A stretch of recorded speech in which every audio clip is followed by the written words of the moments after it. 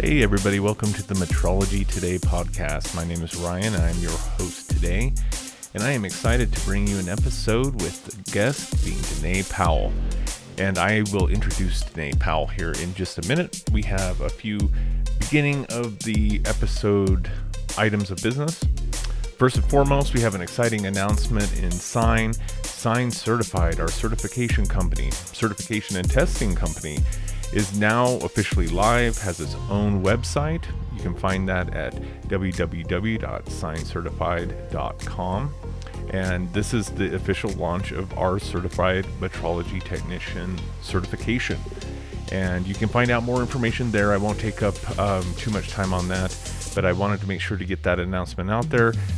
Please support our certification, and guess what? This also helps us coordinate certified technicians to you at your labs to try and help fill some of that hiring void that we keep talking about.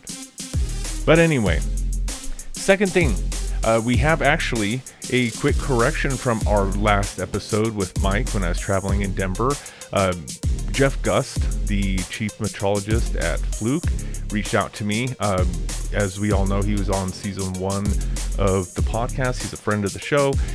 He reached out just to make sure that there was clarification where Mike, right around the 48-minute mark, Mike was talking about the pressure coefficient of resistors when they are taken to different altitudes, and he happened to mention the Fluke 742, which Jeff wanted to make sure that we knew that the 742s themselves do not have a pressure coefficient that is appreciable at anything notable over a 5,000 feet of elevation change. And he even went as far to have their lab do a quick experiment, changing the pressures and everything, and got some really good data.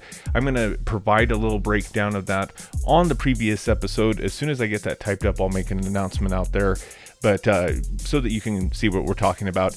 But going on and just clearing things up, Jeff assumes that he was talking about the 732s, which are Zener reference standards, which can be affected by pressure. So more on that as I release something attached to the previous episode, but just wanted to clear that up. And I offered to just mention something here in the beginning because I didn't want any bum information out there. But it's still very interesting to note that pressure does affect resistors because of strain. And again, we'll post something on the previous episode and I'll announce something about that later. And so now on to Danae Powell. So I met Danae in the educators groups with NCSLI, as well as when she was working at a partnered lab. But Danae actually started her career in metrology in 1986 as a test, measurement, and diagnostics equipment technician, or TMDE, in the Marine Corps. Her background includes the alphabet soup of regulated industries to include DoD, FCC, FDA, CGMP, DOE, FAA, SAE, IATF, and NRC. Boy, I think that covers them all. Working in multiple industries and disciplines has given her the opportunity to experience the field of metrology from many different perspectives. And she is also passionate about training the next generation. We talk a lot about training whenever I'm chatting with her. She's a big supporter of us, and she was also one of the board members analyzing the test questions for our certification. So it really is fitting that this happens to be at the time that we're doing the announcement about the certification. So without further ado, let me stop talking about, let's get to the interview with Danae. And just like always, thank you for listening. Well, Danae Powell, once again, welcome to the podcast. Those of you that are tuning in don't know why we're saying once again, but it's been quite a process to get this technically figured out. So Danae, so glad to have you on. Thank you, Ryan. It's my pleasure to be here. I'm very honored to be invited. It is an honor to have you on. And it's funny, I've been traveling for the last 2 podcasts, and then this time I'm at my home location and you're traveling. Yes. That seems to be the norm for this new round of whatever you call COVID. Right. Everybody's always traveling. Yeah. Everything's remote or traveling. Relocating, all that good stuff. Mm-hmm. So, Danae, for those that don't know you, would you mind introducing yourself and telling us a little bit about what brought you to this crazy world of metrology? Okay, I would be glad to. So I started out my career in metrology totally by accident, and I know many have probably heard my story before, but I joined the Marine Corps in 1984, and I actually did the delayed enlistment, and I went in open electronics. Oh, And so when I when I actually got um, to boot camp, it was in February 1985, and it was South Carolina winter, and everybody had on their woolen caps, and I was from Alaska, and I was dying. I was like, what do you mean I have to wear this wool cap? oh wow. And Yeah. so that was the start of my understanding of how things worked in the Marine Corps. And so from there I went to 29 Palms, again a little hot for this Alaska girl, and it was while I was sitting in my basic electronics class watching the radio operators who were also had finished basic electronics and had gone on to their secondary school, that I saw these Marines humping through the desert with their radio packs and thinking, I'm going to die. My life as I know it has come to an end, and I'm going to die.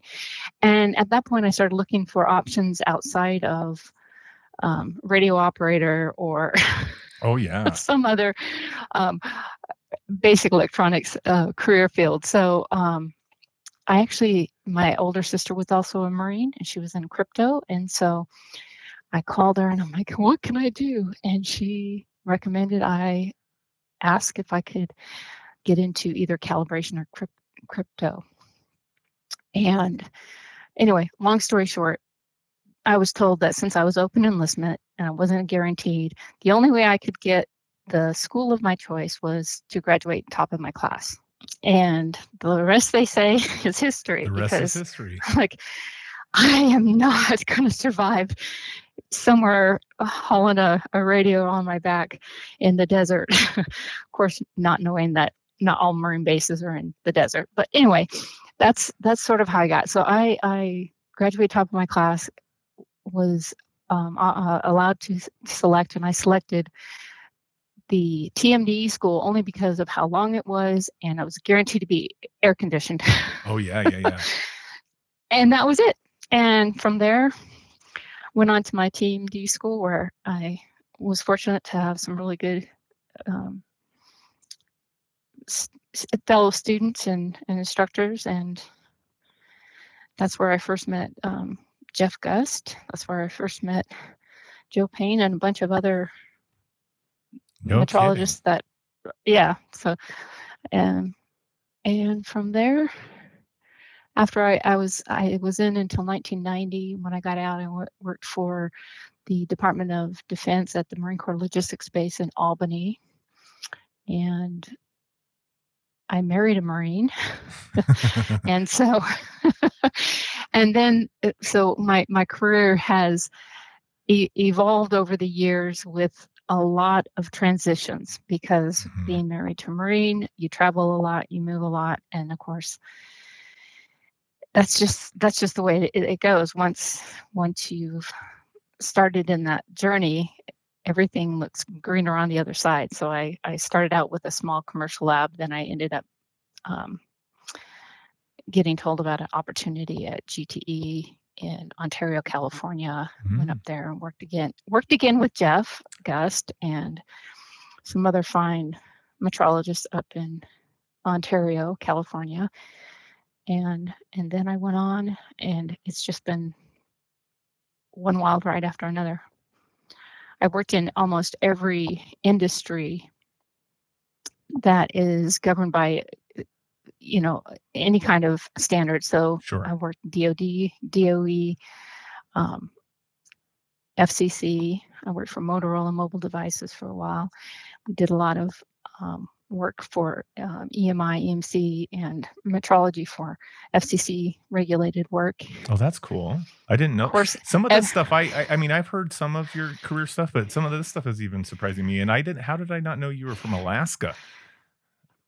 yep, That's so born weird. and raised. That's crazy. So it's been a lot of fun, and the one thing that I have learned over the years is that no matter what field you're in, no matter what industry,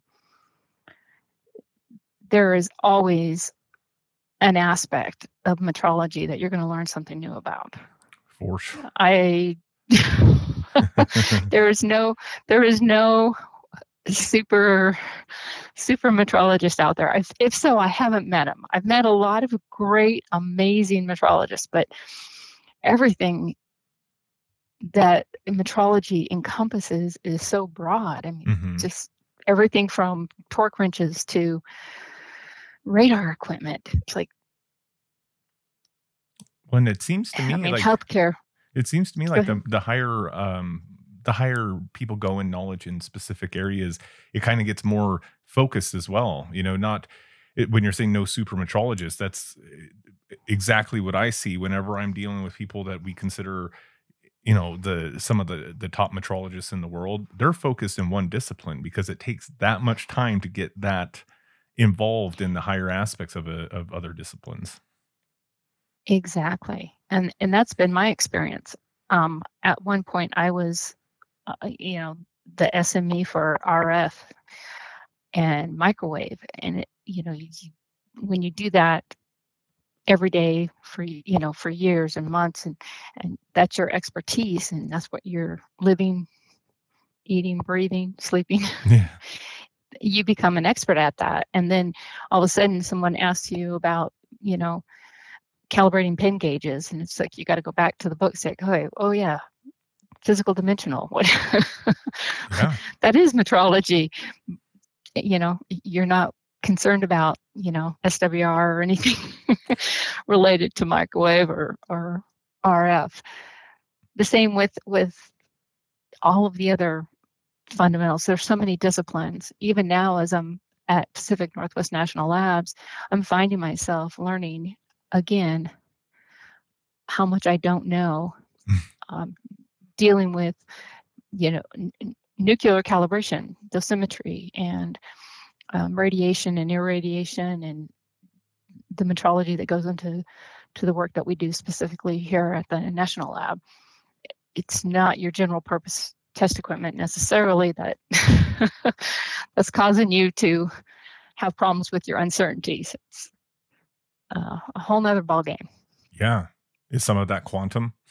Is it all really in some ways it can't be quantified in some cases? It rides a very fine line. There are some aspects that are in the quantum arena, but there's other things that we have through NIST. The CLIR lab here at PNNL is basically I think it's the only lab that NavLab has accredited for dosimetry near radiation, and so it's based on what NIST has approved. It's not like we can go and get our testing we do PTs and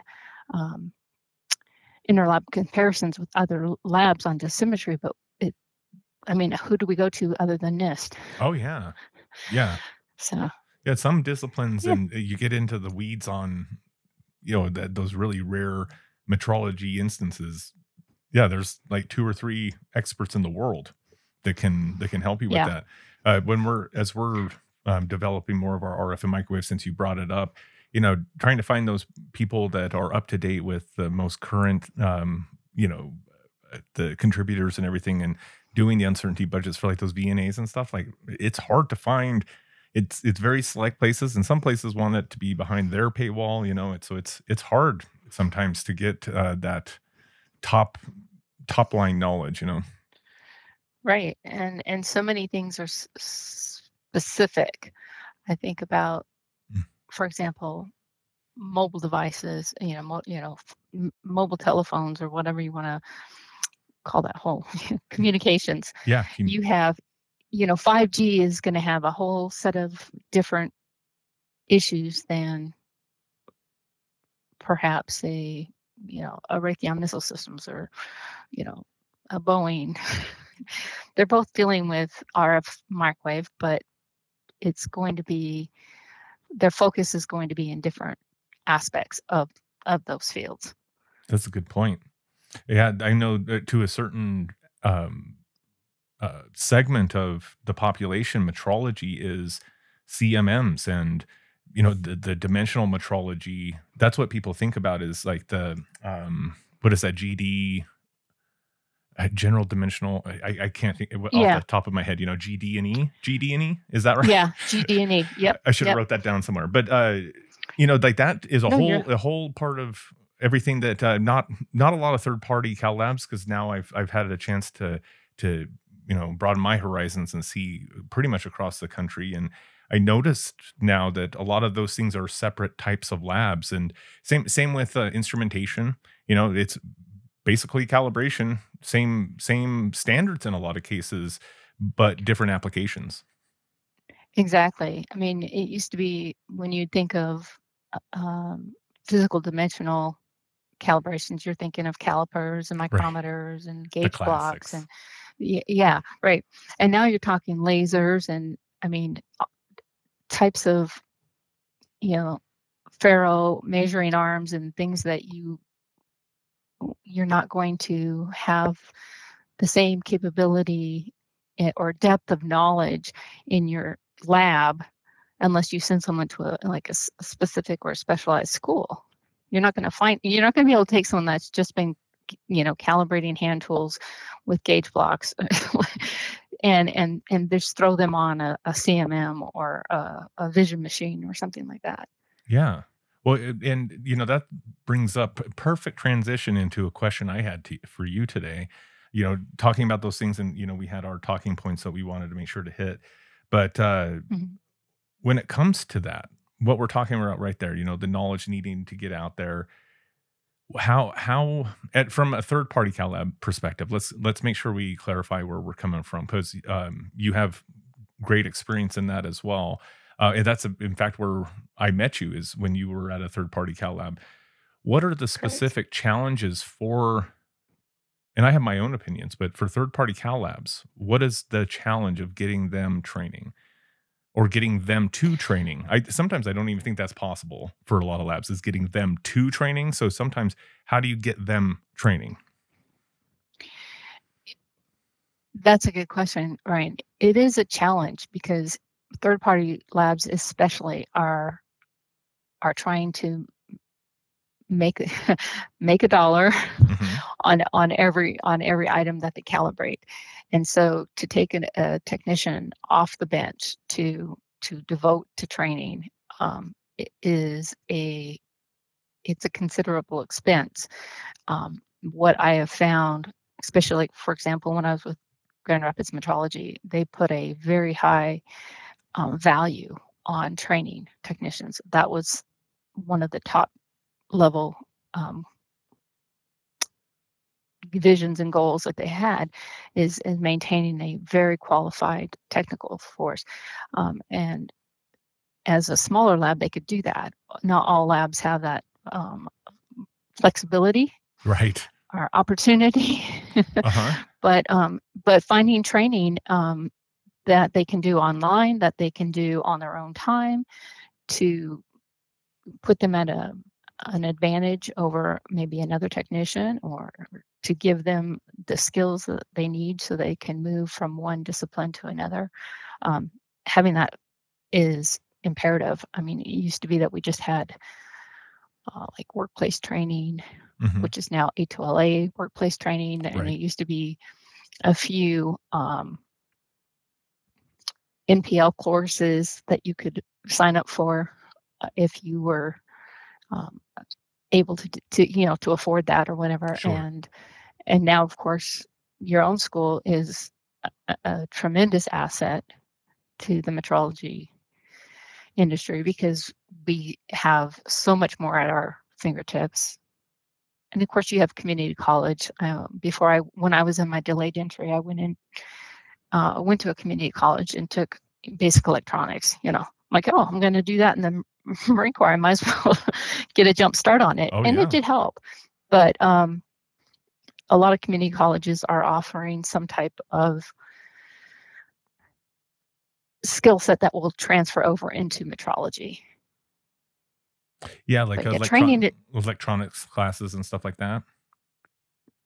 Correct. Or a lot of the instrumentation and controls. Right. Where I'm at, there's technical colleges that offer some type of hand tools or other basic entry level training that could be used as as an intro into like maybe mechanical engineering. So what are some The other I'm so sorry. No, you're fine. the other thing that I have found that has been immensely helpful is just the on-the-job training with senior technicians to junior technicians. A lot of us that started our careers in the military, we have a different perspective for metrology than someone coming just out of a tech school, because we're looking at things maybe from a theory of operations basis, or understanding the principles and the concepts versus understanding how to utilize a piece of equipment. So it's sort of the difference between OEM training and sort of like classroom training. Right.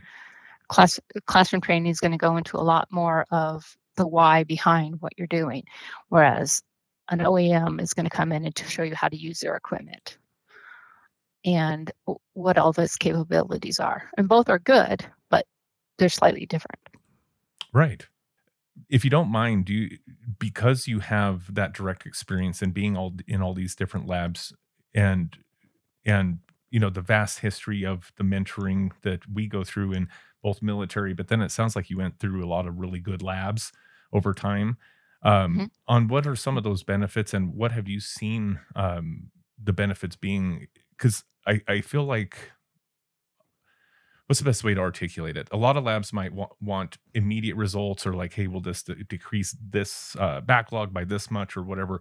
I think it's a longer term but more important transition from getting people away from depending upon,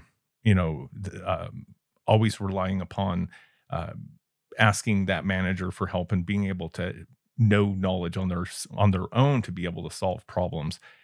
Is that along the lines of what you've noticed over time? Like, what are some of the benefits that you notice in your labs that you've been in charge of? Well, there's two distinct camps, in my opinion. You've got the teachable and the unteachable. I love it. And typically you'll find out pretty soon who's unteachable. They just want to know what they need to know to get a calibration done or to get a job done. And they're not interested in any of your historical information or background onto why you should exercise this instrument before starting your calibration. There are people that just came in. They are there to do a job from A to B, and then you have those that are teachable, and I find that those are the ones that I tend to gravitate towards.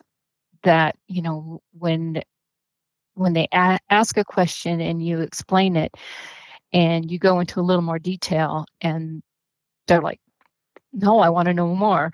Those are the ones that I typically will seek out and try to just encourage and feed, if you will, just feed information. And so whether it's for like an NCSLI recommended practice, encourage them to read more information on that, or direct them towards an ASQ course or something that will allow them to learn a little bit more about the industry. Or, Mitutoyo, Thunder Scientific, a lot of the manufacturers have great information on different aspects of metrology that are that go well into theory and well into um, the nuances of taking a measurement. So there's so many things out there, and not everybody. It's not going to be for everybody, but those that are willing to learn, I usually give them information overload. No, I try to parse it out, but Sure. I really try to encourage those that are interested, because that's what's going to make the next generation of good, competent technicians. Oh yeah, a Keysight comes to mind as well. We were just teaching, Oh, creating our yes. RF and microwave, and we tell them in our course like keep up with the white papers that they put out and all that stuff because Uh, those they're engineering, they're designing, they're right at that brink, you know. And so, to some ways to keep up to date, just like you're saying, is from the people that are out there with their interest in creating these things.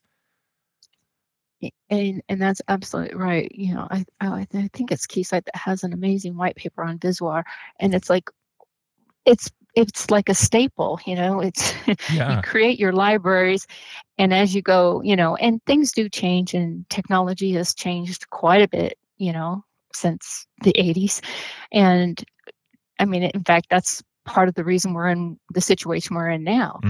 Hmm. It used to be that the military was, you know, not necessarily the top of the line, but they were getting some of the latest and greatest test equipment coming out Right. and training people to it. Right. And now the test equipment is, I mean, the test equipment is maybe a 1-to-1 with most of the um, equipment out there, Hmm. the lab equipment. So you're finding, you're finding, I mean, even for example, balances. Right. At some point, the balances are going to be better than the weights that we have to put on 'em. I know. It's you're getting down to a point where you have to say, okay, this is as good as it's going to get, and now we need to train people to really calculate how to determine the uncertainties. Yeah. What a time to Because try and catch up, right? It's when we're already behind the curve. for example, right now, dealing with a lot of DOE and NQA1 or NRC regulated, you know, work and equipment, they're still using a lot of the 4-to-1 ratios, which is fine. And it's written into their program, and it's probably not going to change in the next 10 to 20 or 30 even years. However, what we're having to explain to a lot of purchasers and even lab managers or researchers is that you're not going to get a 4-to-1 TAR No. when your equipment is much better than any existing standard out there. Your equipment is the standard. So yeah, we've come a long way, as they say. Yeah. It's a frustrating thing to watch because, you know, obviously we came into the picture in 2019, September of 2019. So right before the pandemic hits. And I know for a fact we were already um, in a pretty deep hole before the pandemic. So this wasn't something pandemic caused, maybe exacerbated, you know, but really this was already on its way. And it's because of Yeah, the you know that we really had, I mean, for a long time we were dependent upon people coming out of the military trained. The military doesn't care about that supply, the civilian side thing. They're creating people based upon budget, need, and you know, the platforms that need to go get deployed, you know. And so right. when it comes down to it, they cut down the school because the military doesn't need as many calibrators, and we were overstaffed. I'll be the first to say, at least by the time I was in, and I ran quite a few labs, and we would have a ton of people, just 50, 60 people in Camp Pendleton lab, you know, and we just didn't have the workload to support that. And so the bean counters, as they call them, are going to cut down on that over time. And then it starts to affect the civilian world as we're stating. Now, Oh, oh, in a go ahead. huge way. Yeah. Now, when you're talking No, about mentoring the next generation, one of the biggest things that I've been shouting, and I think you're the only one that's echoing me outside of Sign, is that we have to promote metrology. You know, all these great ideas of schools and training programs are fine, but if the seats go empty, we're right at the same point that we are. And I think the biggest problem we have as a whole in the industry, and as metrology or calibration, whatever you want to call it or name it, is that no one knows about mhm, it. No one knows. right. Honestly, Ryan, it's been in my foresight, I guess, if you want to call it that, on my vision for a long time, that we really need to unite more of the metrology individuals across not just industries, but across organizations. And I Right. know that like NCLSI works with ASQ and other platforms are sort of joining together, but really the people that are using and needing calibration or metrology services are not the metrologists. Right. It's the project managers, it's the contract purchasers, it's the ones that are being told, hey, I need this to do XYZ. Go find it for me. And really to start having an impact and letting people know the value that we have and the importance of the services that we provide and the importance of having good qualified trained technicians in those positions, it is really going to be a marketing Yeah. um, a marketing objective somewhere. I mean, somebody's going to have to, and I know a lot of these organizations are ASME, um, SAE. There's so many, the mechanical engineering, electrical engineering, all of the international organizations, ISO, all of the quality organizations, they all see the value of it, and Mhm. it's just like I don't know. As an individual, I'm like, can we all just get together and make one one big appeal to the masses for putting value back into measurement science? Right. I don't know if that's doable, but Well, that's my vision. it's the same thing as I've been talking about this YouTube project that we're doing forever, but we've got so many things that we're working on. But it's almost ready to launch. And as we're editing it, we're putting it together. Do you know what's one of the main things that we're like, you know what this is going to affect more so than anything is people might start to say, hey, that's what we need. We were listing this job listing, we need a metrologist. I think there's a ton of jobs out there, especially I'm very aware of job listings. I look across the country, and I'm always looking for different things that mention calibration or the keywords I put in, and they always have the funniest names, right? There's not even a standard listing for a calibration technician. And so Right. when you go and you look through all of these, some of them, they might be a line. I can't even think of one of the weird namings of them, but something where they're managing processes. Instrument and controls technician, um, quality quality assurance reviewer. I've seen everything under the sun Right. besides calibration technician, electrician. The technician we currently have in our lab is their actual title is electrician. Now, there's a lot of specialty training going through to get them up to where we need them, but because of either union or bargaining unit Yeah. influences and requirements. But yeah, there's what is the other one? Process controls. Yeah, Yeah. a Process process control. controls. That's what I was going for. Yeah. Yeah, process controls. It's like, and those are important, and they are actually vitally important to the new metrology Oh yeah. because it used to be that it was totally separate. Your process controls person say they didn't really overlap.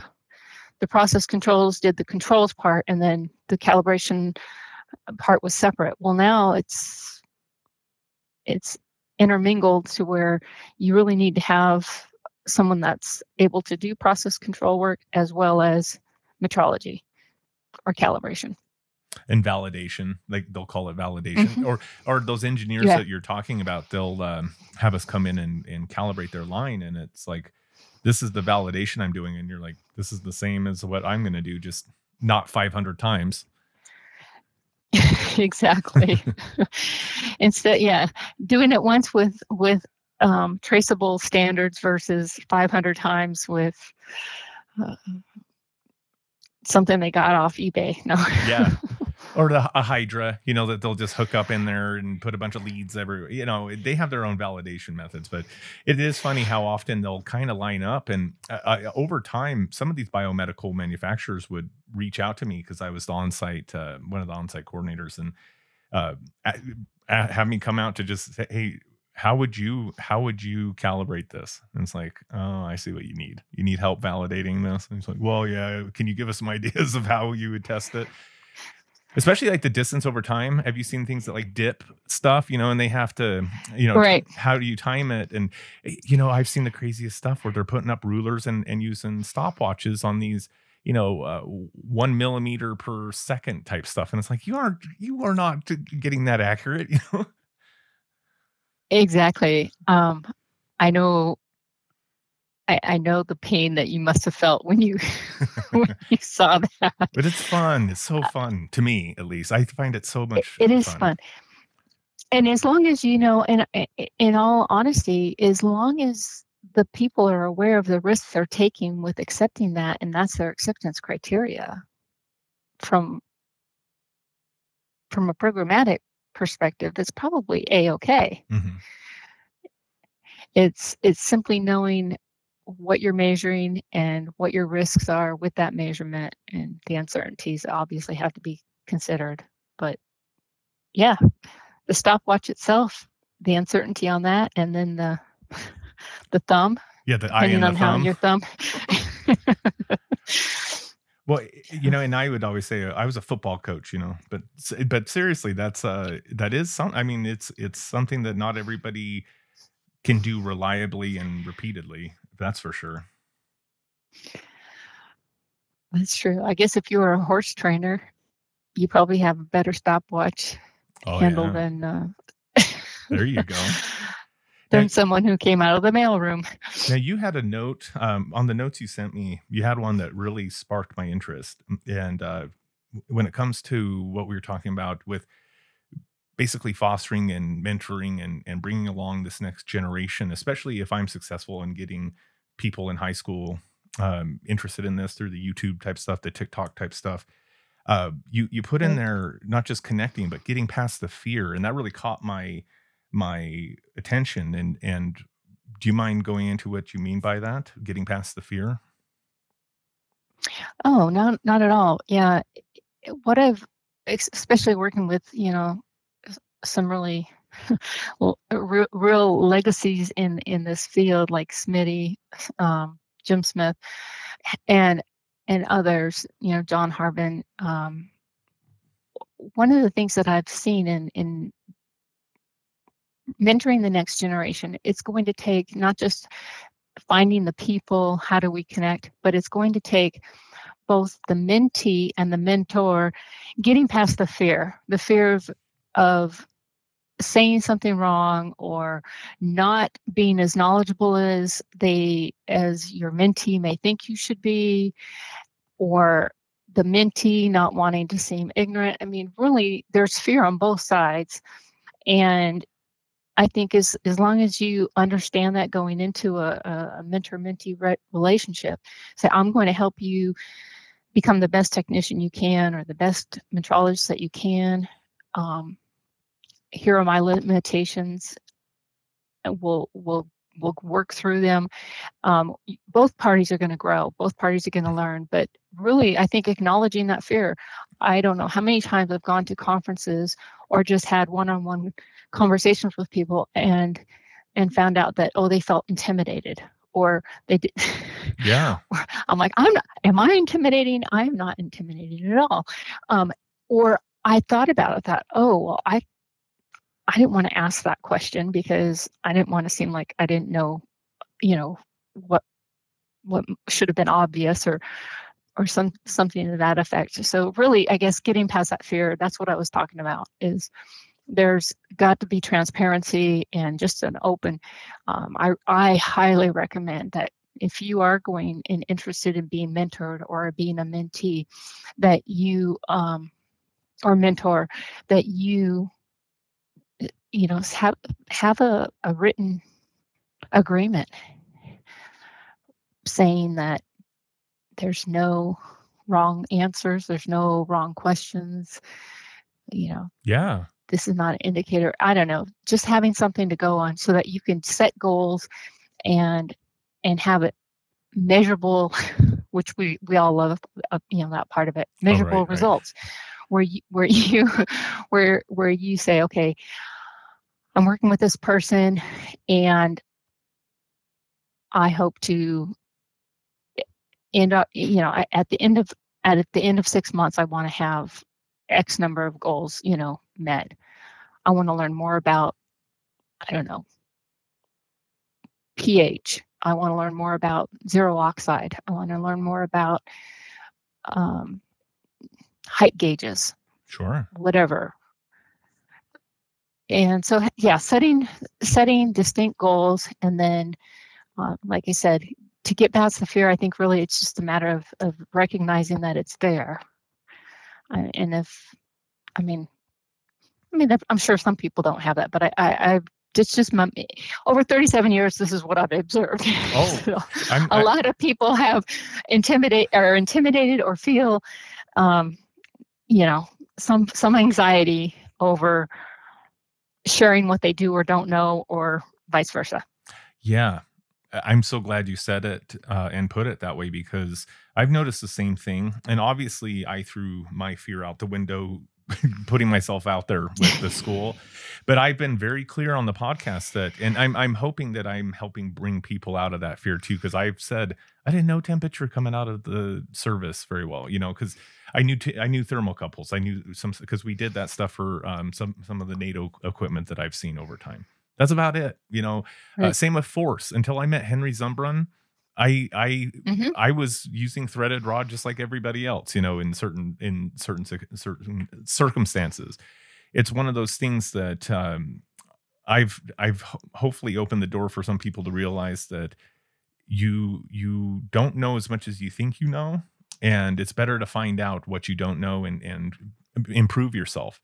One other thing I wanted to say on what you said is I love what you're talking about with getting a mentorship program set up and having a mentor mentee relationship. And I want people to think of, with all this hiring that's going on and this big changeover, I am noticing labs getting caught up in that changeover and not bringing technicians along, and then they're losing those technicians again, new ones coming in and they're losing them.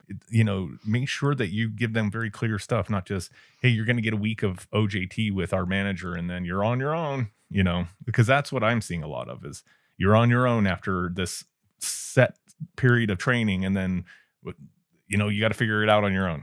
I agree. And I think the training that you guys are providing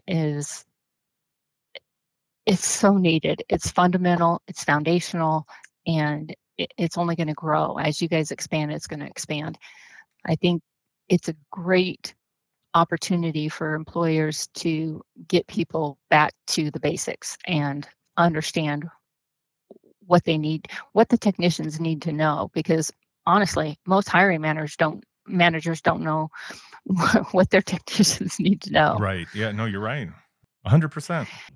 We have I have knowledge been- gaps on all ends. I mean, I think Oh, we yes. can agree on that. Oh yes.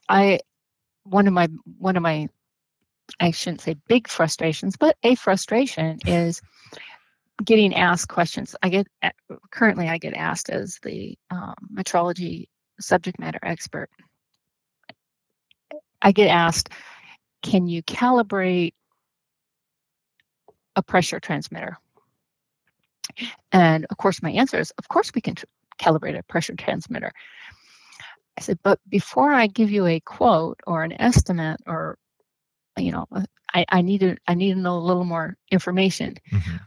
Make the manufacturer, the parameters that it's going to be used with, the functionality that it's going to be operating within. And as you well know, Ryan, there are all kinds of different pressure transmitters. Oh yeah. For all different types of applications, and inevitably you'll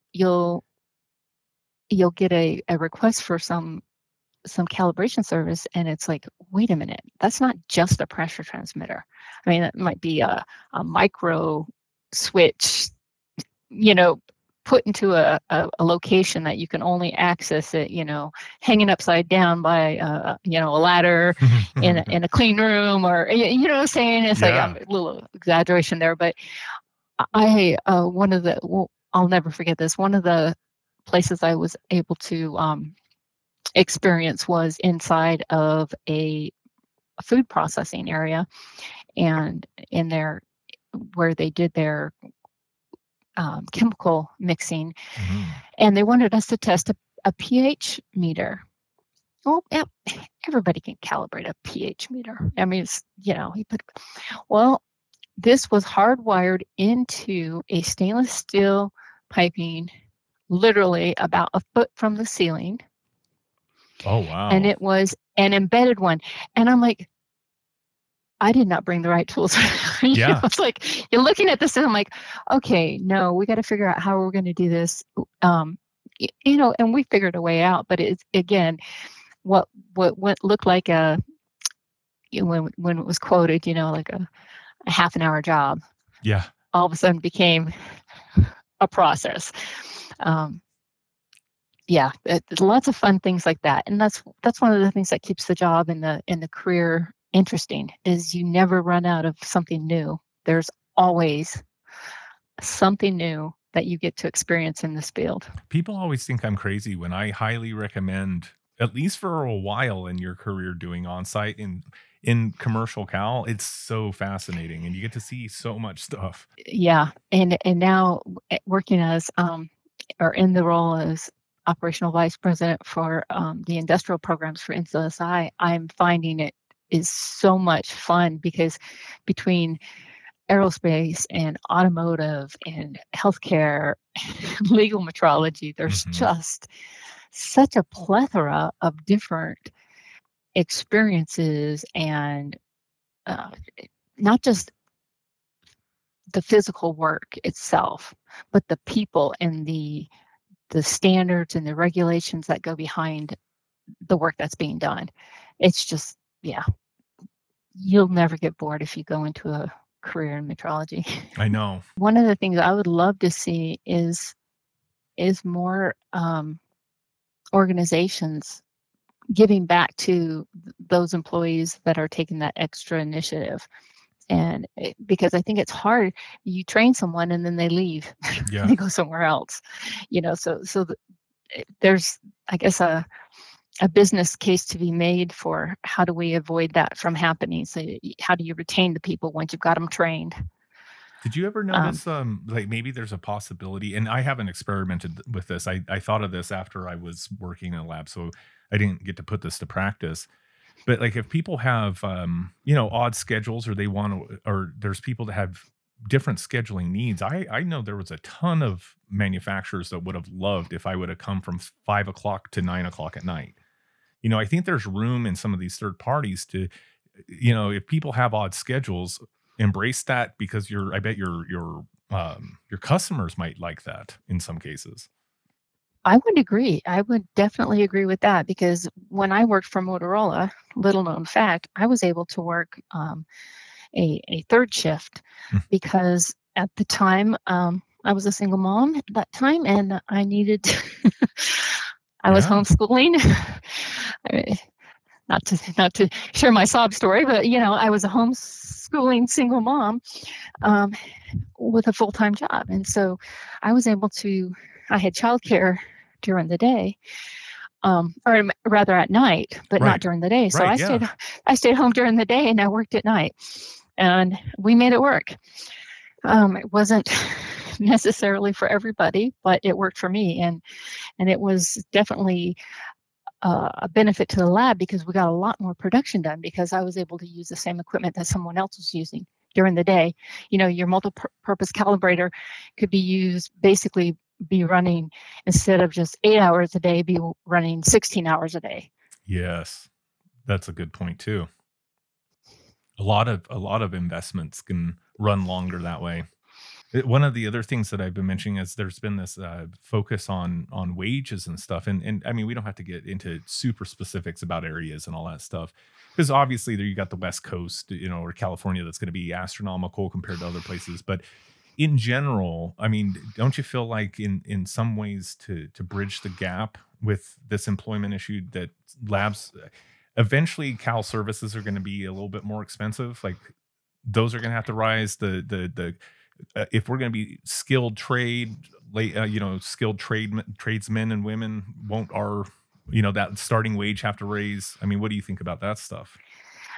I think it's going to have to, and I think in some areas it has, but I think it's going to have to be raised across the board. But I think in order to do that, we're going to have to get the general population. We're going to have to get those that are using calibration services, that need calibration services, to understand that you're not going to get a calibration for $8. Right. you know that the time it takes to do. I mean, there's obviously value in having a greater quantity, but I mean, the days of being able to calibrate a DMM, for $40 is probably not going to be around for much longer. Right. And I just don't foresee the labs that are trying to, still to this day, by the way, because like I said, I look everywhere. There's still some trying to slip in $15 an hour jobs with experience. And I'm like, you guys are crazy. Yeah. Yeah, it's going to take an overhaul. Yeah, when the people down at the burger joint are making more than our technicians, that doesn't say a whole lot for the quality of service that we're providing. Yeah. Well, it would worry me that those people would start, the people doing those measurements would start, or maybe not even begin caring about the measurements. I think that's kind of the theme there is like a lot of what we've talked about is a lot of the best technicians, the ones that you and I gravitate to for, hey, let's mentor this person, let's bring them along. It's the people that care and end up loving the field. But I think that first exposure is very important. I'm like we've been saying. Yeah, definitely. Getting them trained up right is a big part of it, and then keeping them, retaining them is the next part. Yeah. Now we have probably about 10 minutes left, and if you're okay with it, I at the very end I wanted to throw in some stuff about NCSLI, just because you're actively involved in there, and I didn't even know. This is another thing I've mentioned over the last couple of years on this show is that I didn't know what NCSLI was. I didn't know what MSC was coming out of the military. Just never heard of them. And so I was surprised Mm. when I was at the conference this year and heard that you were up for the president of NCSLI. I didn't even know that was a thing that was voted on. So can you tell me more about that stuff?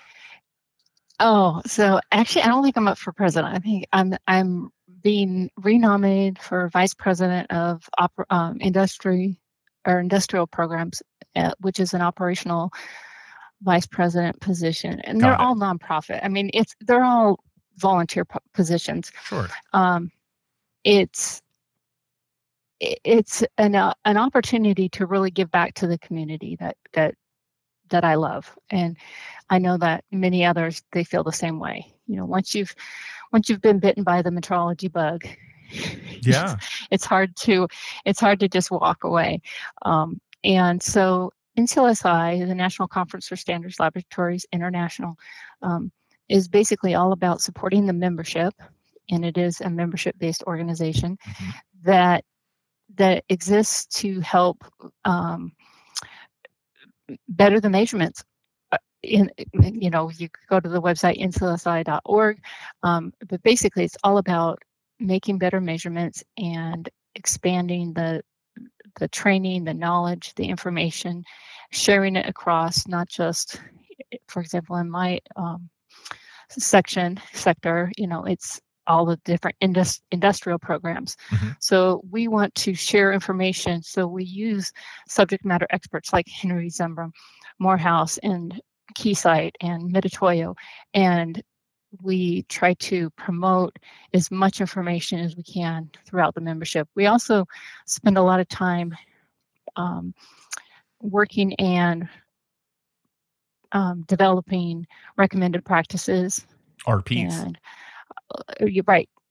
RPs, recommended practices, laboratory management guides, so that labs that maybe don't have the robust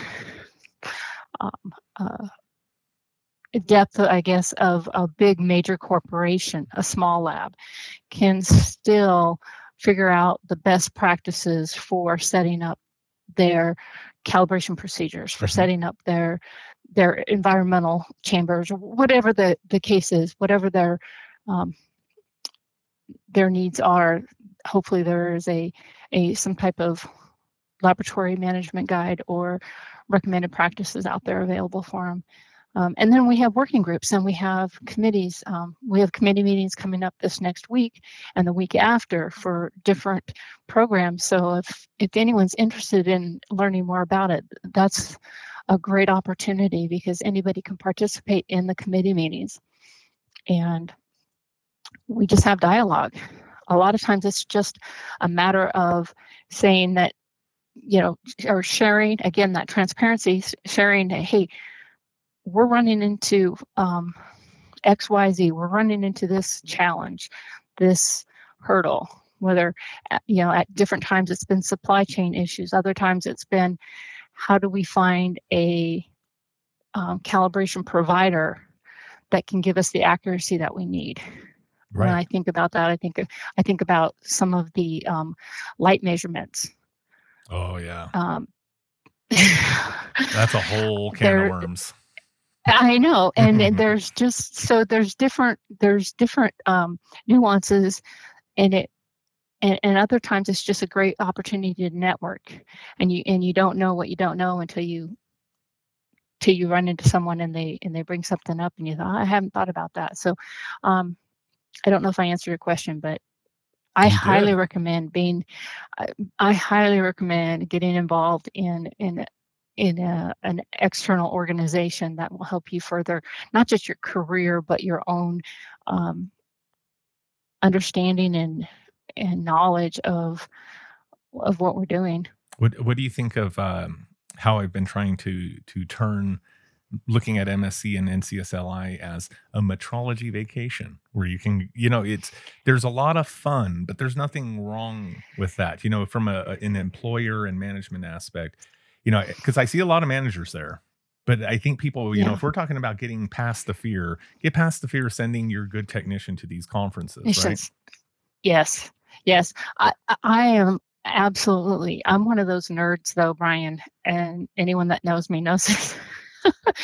I'm a nerd, and I'll go to a conference and oftentimes never even leave, the hotel or the facility or the event center, because it's like I want to learn as much as I can. As well. Did you see?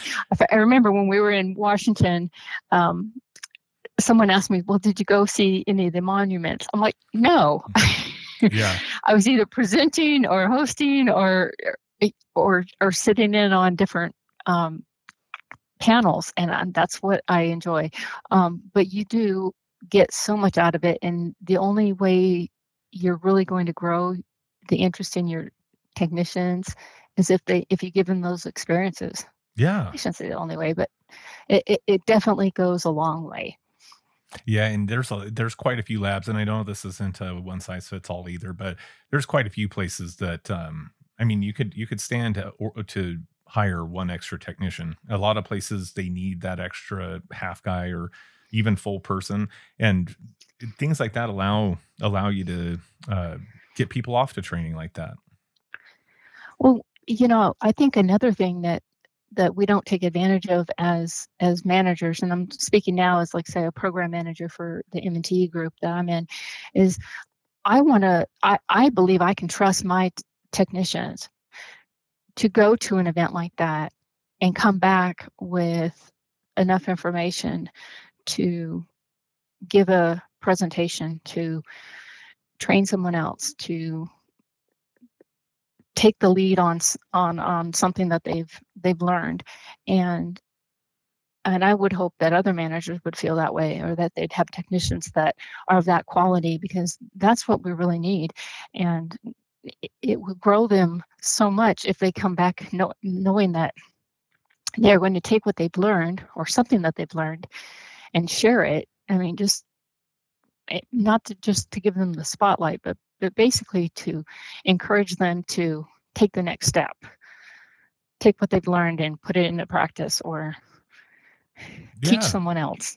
Oh yeah. And the people that I've talked to that are those that they get sent for those purposes and everything. People are talking about retention. That's a strong thing. You're sending someone, it's like you're saying, like you're showing a lot of trust, a lot of confidence in them. And that's the type of stuff that everybody, I know I gravitate to that. When someone believes in me, wants to train me further, that's the type of thing that we're talking about to foster that next generation. Right. Yeah, I know, even when we were in Orlando, it's like, I didn't go to Disney World. Yeah. No, I was there for a purpose, and I enjoyed every minute of it, and no regrets. Yeah, I started doing the lab visits. This last NCSLI, I got in about 4 of them that will hopefully be in this um, over the series of YouTube and everything. But Mhm. that that is also another thing. You talk about the camaraderie, and I remember for the first half of my career, we had something called the Calabash. I don't know if they had that when you were in. Did they have the Calabash?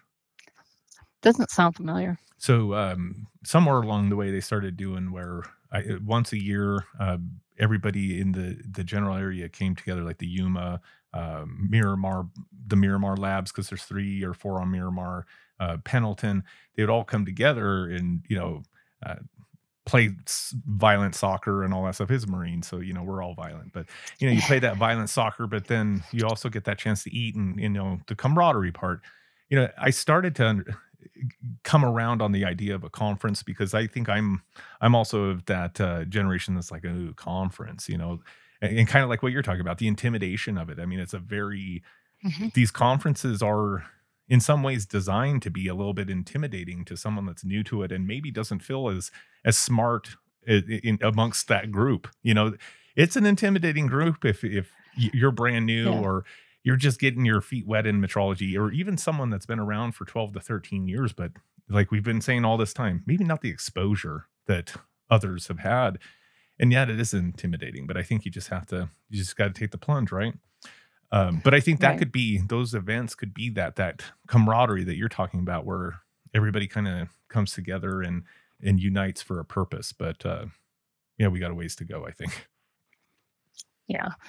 I would really One of the things that I took advantage of when they were um, happening was the regional meetings for Mm, NCLSI. And unfortunately, we just haven't been having them. And hopefully that will change in the near future now, especially coming out of COVID and everything. But the regional meetings are another great tool to not just network, but to bring in, you can invite to a regional meeting your manufacturers, you can invite your college students, you can invite your lab managers from other, internal lab managers from other industries. And, you know, I know that the OEMs love to have an opportunity to present their and showcase, what their um, what their products are, what their latest and greatest is, yeah. and then and or just to have an opportunity to meet the people that are actually the distributors for those products. For example, Fluke. Everything's done through distributors now, but it's not just about the selling of it. It's about the connections. So Yes. Yeah. I especially saw that in Michigan.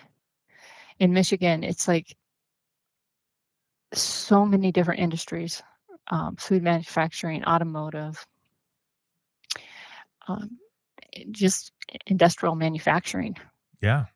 Oh, everything yeah. from it just Well, that's the thing is it's and different everywhere, because I've started to do some polling and surveys, even though those are boring, but in the different areas, just to see, what the mhm, interests are. And yeah, you're right. Like up in that area is a lot heavier in the dimensional side than maybe Southern California. correct, yeah. Whereas in Southern California, you've got more RF, Mhm, microwave, mhm. flow, all those yeah. Yeah, it's complex. It is complex, but it's exciting and it's fun, and we need more ambassadors out there like yourself. I appreciate it. We're trying. Oop, did I almost thought I shut us off. I accidentally hit a button. No, yes, I Mm, appreciate that. And yeah, when it comes to the regional meetings, those are something good to be a part of. And one thing I noticed about NCSLI regional meetings compared to other um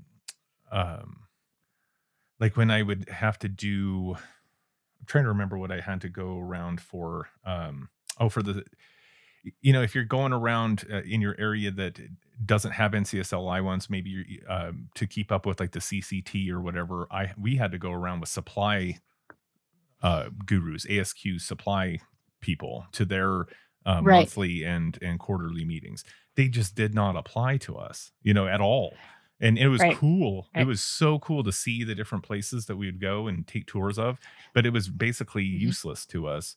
Where the NCSLI, when we hosted a couple of those, that was like, oh hey, calibrators, yes, like people that Yes. that are doing things for that. So we also support those. I don't want to promote that too heavy though. We've been extremely busy, but down the road, quarterly ones that come up, we can give presentations as well. So just throwing that Yeah. out there for people. So to close things up, you mentioned that you have worked in all the different industries. What is your favorite? What's your favorite metrology industry to work in? Um, and not to hurt anyone's feelings if it's not in the current industry you're in. I was just gonna say, that is hard. That's like asking me where's my favorite place to live? Mm. Oh my goodness. Honestly, I don't know that I have a favorite discipline as much as I have projects. And for me, the favorite project is the one where I get to help solve problems. So whether that's a flow issue or if that is an electrical or electronic, um, I like solving puzzles. And so I translate that into my job. And I like being called in when things things just aren't going right or they can't figure out why they're not getting the measurement that they and I love to troubleshoot those types of problems. And it doesn't matter if it's pressure or if it's uh, chemical force. I don't know. That's what I live for. I love being asked to come help solve a problem. Nice. I love that you say solving puzzles because we've been trying to kind of pin down some of those qualities of good metrologists, calibrators, and tinkerer was one that we came up with. I love puzzle solver, like it's people that love puzzles. That's totally people that are good in our job field. Yeah, I will never forget in TMD school being being taught the whole half splitting, the basics of troubleshooting, Yeah. right? Mhm. And going through that and realizing that oh, it's just like a math problem. You've got a you've got an equation and you've got an answer. And you just got to figure out how to get you got to figure out how to make it work in the middle. And yeah, so solving puzzles, that's what how I like and that's What what yeah, that's what I like in my job. what about the weirdest measurement you've had to make or the weirdest thing you've had to measure? Have you had any weird ones? I had to measure RTDs next to dead bodies. That's my weird one. That is a weird one. Um,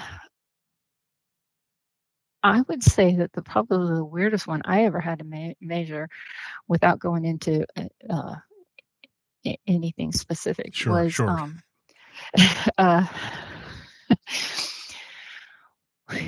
it was a measurement for an organization, or for a company that was manufacturing a product, and so they had built their own custom requirements. So it wasn't like you were measuring it to, I mean, they were like the OEM, right? So the OEM designs and specs it. So it was spec to them. So some of their specs included some very unusual, from this hash mark to there, it should be approximately, that type Yeah. of thing. Oh, wow. So that was probably because especially when I think about what it's being used in, yeah, it's just like my mind is just like, wow, that's so cool.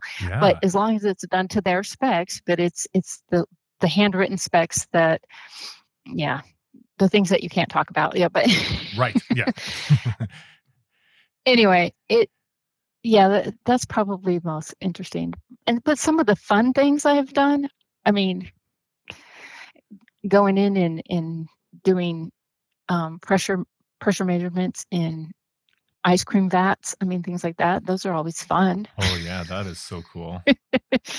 Where you get to smell the aroma of cherries and dark chocolate as you're doing your measurements all day long. Those are always fun. Have you been to Morehouse? No, I haven't. Oh, you gotta go there. It reminds me of that, where their location is literally next door to a cookie factory. So when I get there, I'm like, "Oh, it smells amazing." And Henry's like, "Yeah, be here for a few years and you'll change your mind on that." But I agree with you though, because I did some calibrations for the place that made regionally the food for 7-Eleven. So it was really interesting to see that large scale food production. So, yeah, yeah. Crazy stuff. Lots of really bizarre stuff. But we didn't even get into STEM because you've done a lot of stuff with No, STEM as well. yes, I That have, and we need to do a STEM company. special. Ooh, we should. We should.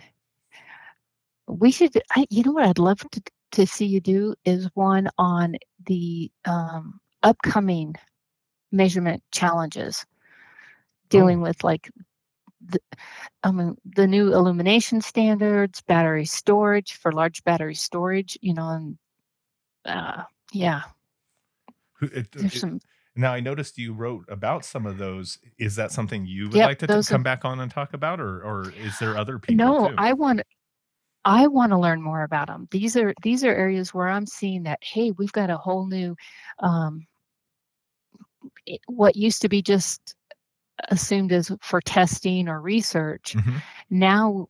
Now they're wanting validation. They're wanting the measurement science to back it up. Wow, illumination. And yeah, and so there's well, just think about all of the different things, and you know reflection and measuring that, and I mean, just so many things. Um, yeah, chemical metrology used to be there. We used to have a chemical metrology committee, and sort of got absorbed by the healthcare committee. Well, now as I'm learning in my new role, that there is a whole lot of chemical metrology that's going on, that again, going back to everything in the quantum physics and quantum computing, and then the the amount of work that's being done in the chemistry side of things, it's just like phenomenal. And how do they measure? How do they know how to measure that? How do they know that their equipment is valid? Well, the amount of Because currently money. we I mean, the companies behind this stuff that is researching all of them. I mean, there's a ton of so money. it's incredible. And currently, right now, from what I have observed, is everybody's relying on these OEMs to, they do the validation of the equipment, and then they just use like a check standard. So Right. Hmm. at at some point, somebody's going to wake up and say, "Hey, we." When it's too late is when they'll wake up. Yeah, yeah. Anyway, Yeah. Yeah, I would So love to be back on. Sorry I wasn't as prepared today as I had hoped to be with my travels, but Danae, it's been great. I think everyone will agree. Fantastic episode. So you heard it there. Any of you out there that are aware or that can help us bring to light some of the how about that for a pun? Bring to light for the illumination, battery storage, acoustical, chemical metrology. Any others out there? I would still like to hear more about too. I'm very interested in the laser measurements. You know, Oh the yeah. FARO. I don't know if you've had anyone on for that, and that usually falls into that physical dimensional or Mhm. GDE. But Yeah, that's a good idea. there's so much crossover. I don't know why it hasn't merged already, but Just someone has to figure it out and make that crossover, and then it happens. That's what I found out of it. I mean, our industry really is ready for people to make a difference. You know, if you have ideas, no one's really going to stop you as long as it's not breaking any rules. Well, Danae, it's well, been a thank you, pleasure, Ryan. and we will chat with you again. Sounds good. Thank you so much. Thank you.